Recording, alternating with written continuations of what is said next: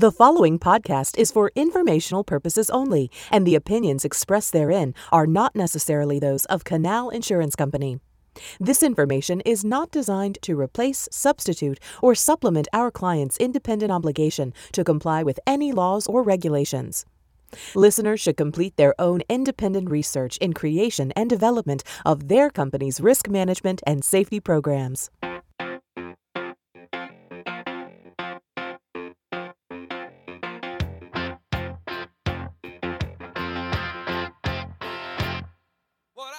Welcome to episode 16 of the Hall & Notes podcast by Canal Insurance Company. I'm Susan Ogle, Senior Loss Control Specialist with Risk Management Services at Canal Insurance Company. This week I'm joined by Brandon Weissman. He's the president of Truck Safe Consulting and a partner with Childress Law. In today's episode, Brandon and I will be talking about the MCS 150 form, its purpose, who needs to file it, how to file it, along with some common issues that truckers experience when filing. Brandon provides insightful tips and best practices for submitting the report. I hope you enjoy my conversation with Brandon. Now let's get rolling.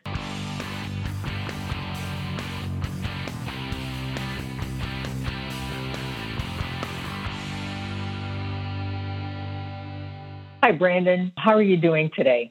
Hi, Susan. I'm doing very well. Thanks for having me. I appreciate the opportunity. Great. Well, how are things going out there in the Midwest? Yeah, things are getting a little dreary. We're here in October when we're recording this, so things are starting to turn a little cooler and the leaves are turning, so my kind of weather. Beautiful time of year indeed. Beautiful time. Before we get going here, would you mind please telling our listeners a little bit about yourself?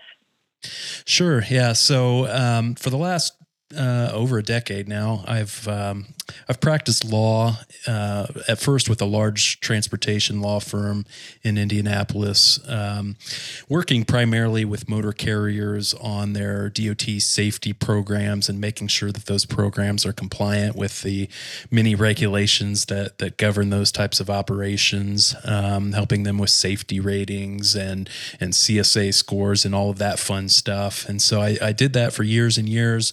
And then just recently, this year, in fact, I branched out on my own. I started my own consulting company called Truck Safe Consulting. And the thought behind that was to get a little more hands-on with kind of DOT compliance topics with my clients and be able to develop some cutting-edge training materials for motor carriers and their drivers and safety managers. So I did that. And then I also actually teamed up with a colleague of mine, Jared Childress, and became a partner at his law firm. And so I continue to practice law kind of in this niche area of DOT safety regulations.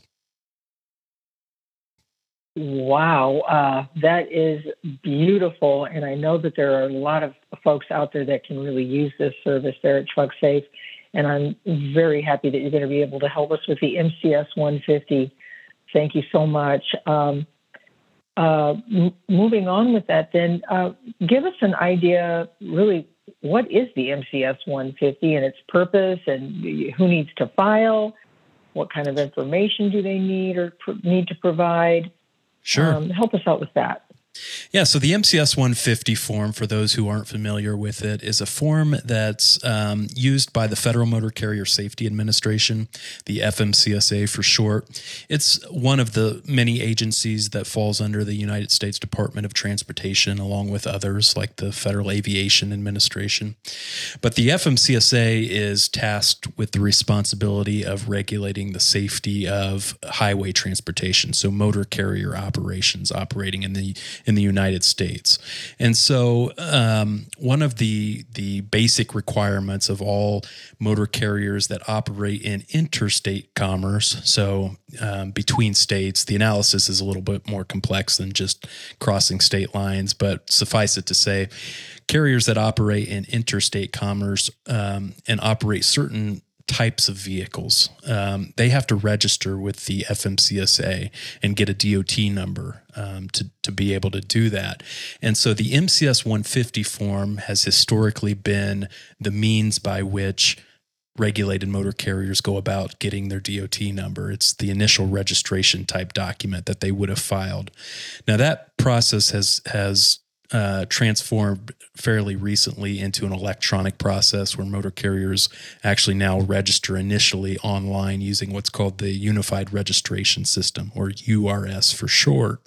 And so the MCS 150 has kind of become just the way that motor carriers who are already registered with the agency go about updating their registration information with the agency. So there's various pieces of information that the FMCSA requires motor carriers to file with it, including things like, general, the name of the carrier, its DBA if it has one, its address, contact information, that type of stuff, basic stuff that you would expect the agency to be collecting on the motor carriers that it regulates.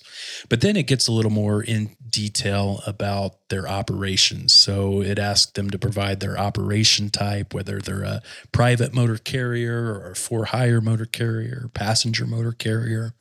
And then also things about cargo classifications, what types of cargo they're hauling. Some fleet details like their annual mileage that they travel, the types of vehicles and the number of vehicles that they operate, number of drivers they employ. And then kind of lastly, the big part of the MCS 150 is a compliance certification that all motor carriers have to sign, where they're essentially acknowledging that they understand the rules to which they are subject as motor carriers, the safety-related rules, and that they will agree to comply with those rules. So in a nutshell, that's a long way of saying that's the MCS 150. It's primarily a registration form that's used by the FMCSA for regulated motor carriers. Okay. It sounds like all of the information that they are going to need to address filing is going to be something that they're going to have. Now, how is that going to be filed? How can they go about filing that registration? Yeah, so as I mentioned, if we're talking about an initial registration for a carrier that's just getting started, that's done online through the URS system. But if we're talking about the updates, the periodic updates, I guess we should start by saying that the FMCSA requires motor carriers to file these updates biennially. So once every 2 years, they have to file an update. And that update, again, is filed on the MCS 150. Now, the FMCSA accepts the MCS 150 either in hard copy if the carrier wants to mail or fax it to them. They can do so, and the address is listed on the FMCSA's website where they would send that. Or that can also be filed electronically nowadays. There's a way that you can file it electronically on the FMCSA's website.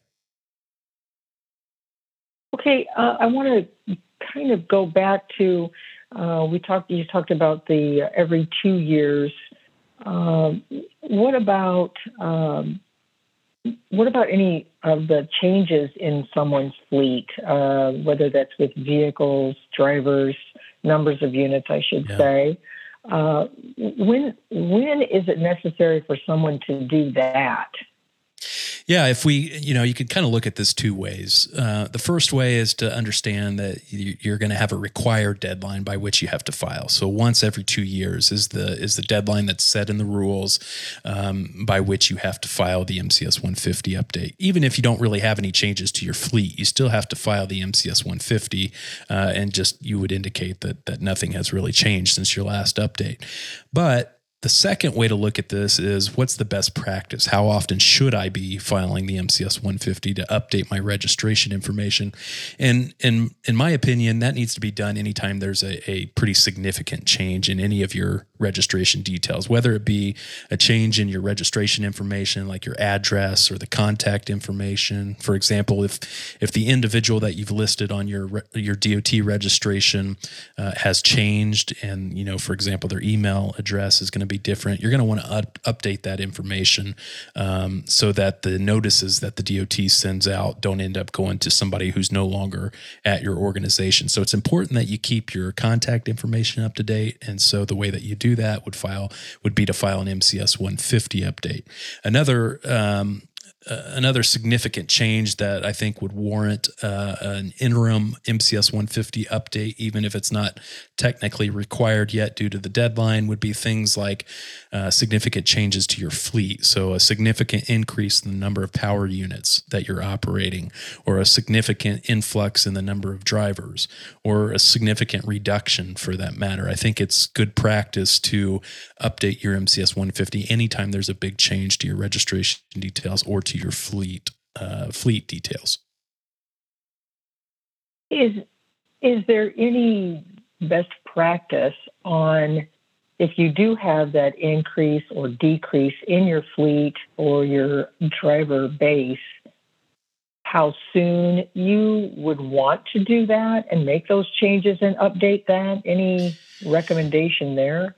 Yeah, I mean, the thing to keep in mind there, Susan, when we're talking about changes to the fleet. So I think we should take a step back and take a look at how the information that's on your MCS 150 can impact your fleet in other ways. And this will kind of inform why it's important to make these changes when they happen. So, the MCS 150 information, the details you put in there serves more of a purpose other than just registration. So one purpose is that this information that you put in your MCS 150 is going to be publicly available. It's available online for anybody to see. So I can get online on the FMCSA's, it's called their Safer website.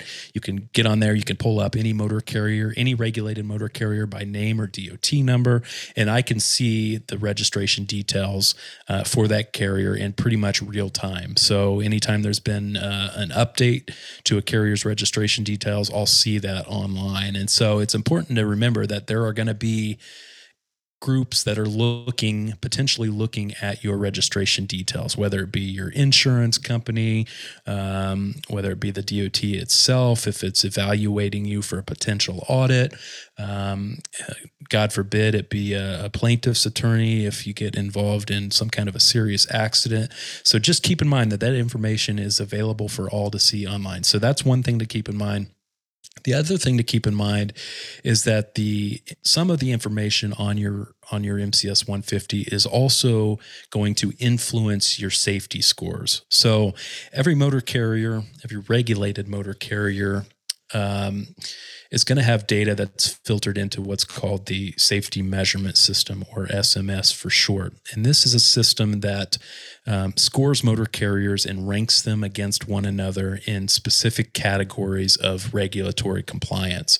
And the data that gets filtered into that system is primarily stemming from violations that are discovered during roadside inspections. So when your truck gets pulled over, your driver gets inspected and has like an hours of service violation, that violation is going to end up on your SMS scores.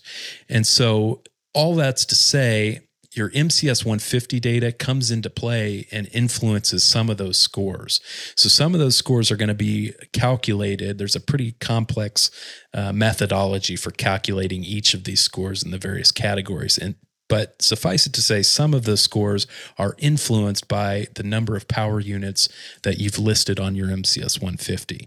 So and that's a key point to take away from this. So, for example, let's say that I list 50 trucks on my MCS 150, and then I'm continuing to operate, and I've got a number of violations from roadside inspections.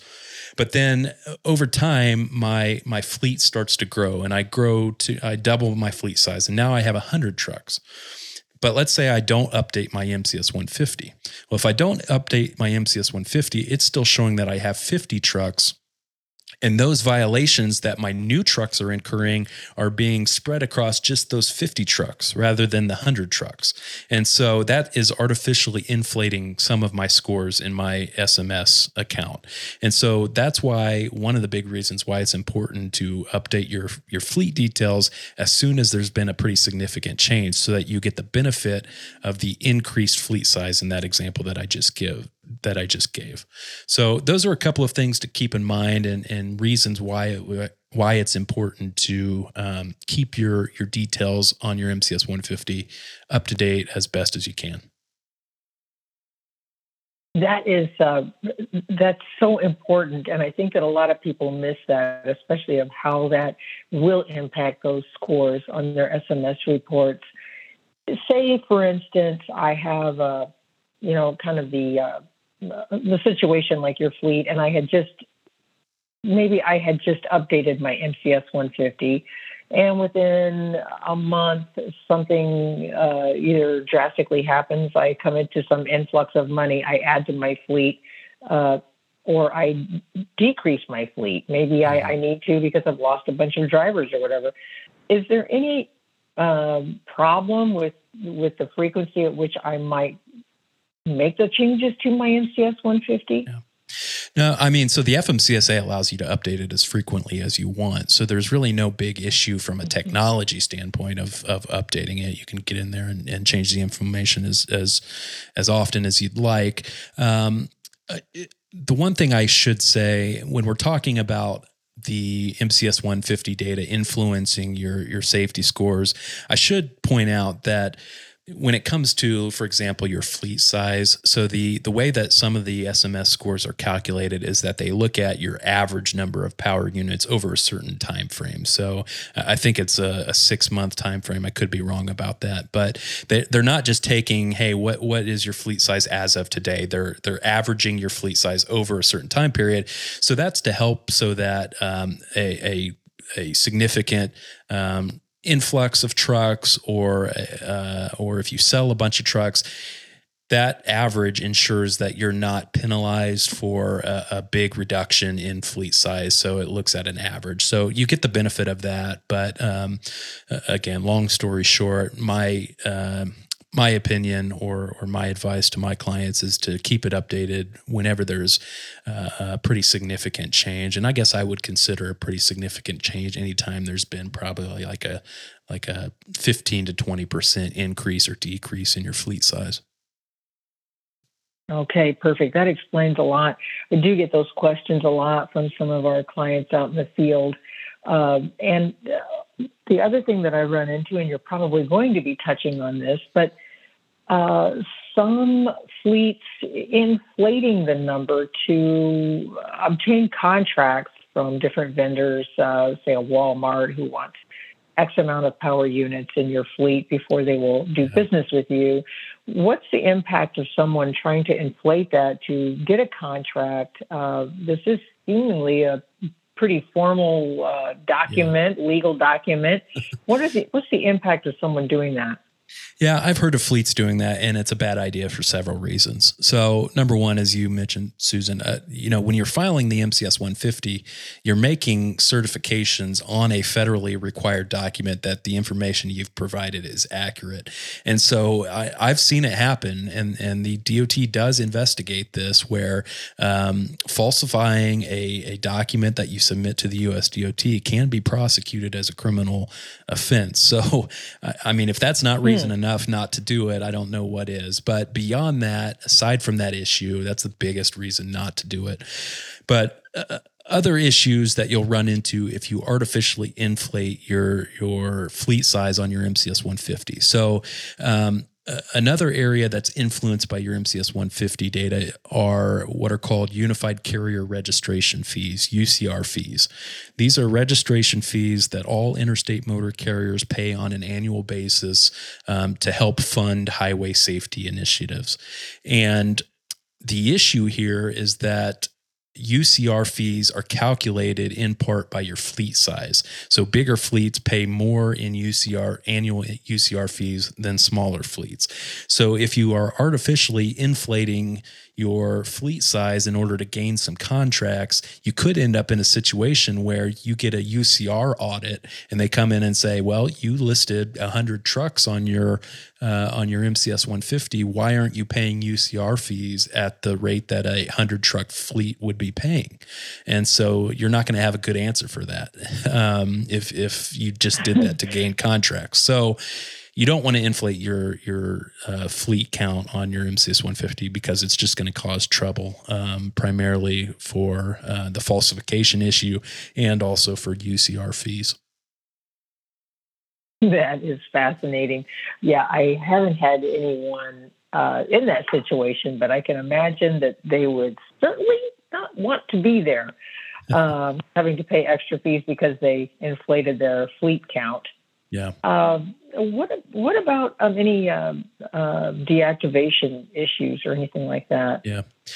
So the DOT, I mean, more and more in recent years is taking pretty swift action to deactivate US DOT numbers for carriers who don't update their MCS 150 by the deadlines of when they're due. So again, at minimum, carriers have to be filing these updates once every 2 years. And so the regulations are such that if you don't file an update within that 2-year time frame, then the DOT can take steps to deactivate your DOT number, and then you don't have a DOT number. So you're operating illegally. If your trucks get stopped, the first thing the officer is going to do is pull up your DOT registration account, and they're going to see a big warning that says this DOT number is deactivated, and that's going to lead to violations and potential penalties. Okay, so one other thing I should mention is the filing deadlines for MCS 150s. Obviously, again, they're due every other year if you're not making interim updates. And there's actually a schedule that the FMCSA requires motor carriers to follow when they're filing their biennial updates. And that schedule is dictated by your DOT number. So if you look at your DOT number and if it ends in a certain number, that's going to influence what month you have to make your filing in. So if it ends in a number 1, for example, then you're going to have to make your filing by January. If it ends in a number 2, you'd have to make it by February, and so on. And then the second to last digit of your DOT number, if it's an odd number, then you have to file your update every odd number calendar year. But if it's an even number, then you have to file your update every even number calendar year. So that's kind of what the DOT uses to determine when the deadline is for each regulated motor carrier. That is fabulous information. I don't think that I knew. I probably did, but it's been a long time to think about those DOT numbers and how each digit really plays a role in different things. Yeah, that are so regulatory. Oh my gosh. Well, and even, it may not come into play most times because carriers who are regularly updating their MCS 150, they're not really concerned about their specific deadline because they're making interim updates to their data. So what their actual deadline is doesn't really matter. But for carriers who are only filing these once every 2 years, they need to know when it's due. Sure. Okay. Brandon, how else might this data be used for this MCS 150? How might that data be utilized by other parties? Yeah, a couple of other areas where we see it come up quite a bit. I guess first would be in the context of an actual DOT audit. So, and the data point that I look at when I'm helping motor carriers through audits is going to be their mileage that they list on their MCS 150. So usually when you're filling out an MCS 150, you're going to list your mileage from your last calendar year. So if I'm filing it in 2021, I'm probably going to list my full mileage from 2020. And usually you have to list mileage. It has to be pretty close to your accurate mileage. So a lot of carriers will use their IFTA reports, their fuel tax reports to help them calculate their mileage, and they'll list that on the MCS 150. And the way that comes up in an audit is that mileage, whatever you've listed on the MCS 150, is going to be used by an auditor to calculate your accident rate. So the rate that they look at when they're auditing your accidents is how many DOT recordable accidents you've had per million miles traveled. And so whatever that number is going to be for your fleet based on your DOT recordable accidents and how many million miles you've traveled as listed on your MCS 150 will dictate your accident rate. And if that accident rate is higher than 1.5 accidents per million miles, then you're going to fail the accident factor of that audit, and that's going to lead to trouble for you in the context of that audit. So I'm always looking at the mileage and helping motor carriers understand that they need to make sure that mileage is accurate, especially if it's low on your MCS 150. You're going to want to make sure that it's up to date and that it's as high as possible. Obviously, it needs to be accurate. So that can influence your accident rate in context of an audit. So that's one big area where you see the data come up. Another one is in litigation. So again, God forbid you get involved in an accident that ends up in litigation. You can bet that the plaintiff's attorney in that case is going to be requesting all of your registration data and gaining access to it and looking at, any information that you've listed on the report. They're going to be looking at your CSA data. So all of this kind of plays into the narrative that they're going to tell if it goes to a jury and kind of use it to influence the case. So all that's to say is that you just need to make sure that the information you provide is up to date, accurate, and understand that it's going to be publicly available and it's going to be potentially used against you if you end up in litigation. So. Yes, and I think that litigation point is really important, and the consistency in which you're reporting each time is going to be very important as well. Anything else that you can think of, Brandon? This has really been extremely valuable. I've learned some things today. I know I have, and I certainly appreciate it. Anything you can think of? No, not off the top of my head, Susan. I'll just say that, if you're a new carrier and you're having trouble with understanding the MCS 150, the DOT does have pretty good instructions available on the information and what exactly it means to answer questions a certain way. For example, some of the cargo classifications that you list on your MCS 150, for example, if you inadvertently indicate that you haul certain types of hazmat, that may prompt the DOT to say, well, you need a higher level of insurance than what you have on file because certain hazmat requires higher insurance levels. And so you need to be careful to understand what it is that you're putting in the MCS 150. So I recommend that you take a close look at the instructions that the DOT has on the MCS 150 form. If you just Google MCS 150 instructions, it'll pull right up. So take a look there. And then certainly if you have any questions about how to fill out the MCS 150 or the implications of the data you put in there, don't hesitate to get in contact with me. You can reach us through our website at trucksafeconsulting.com. That is perfect. I was just going to ask how to really get a hold of you if folks would like to learn a little bit more about this or any other safety topics that you have available there at TruckSafe. I really appreciate all of this information, your expertise, and spelling it out in layman's terms for some of us here. Yeah, no problem. That's what we try and do. We've got, if anybody's interested in going to our website again at trucksafeconsulting.com, we put out quite a bit of free content for motor carriers that kind of walks through these various regulatory issues and just helping motor carriers understand their obligations, because at the end of the day, our goal is similar to Canal's. It's keeping the roadways safe for the motoring public. And so that's what we're trying to do, just get information out there so that we don't end up with crashes. Brandon, thanks so much for being here today. It's been just a very good learning experience for me, and I know that all of our listeners out there really learned a lot as well. And where to also find that additional help from your TruckSafe consulting firm. I very much appreciate all your help today. Hey, no problem, Susan. Really appreciate the opportunity. I hope you enjoyed my conversation with Brandon. I know that I learned some helpful information on the MCS 150 form.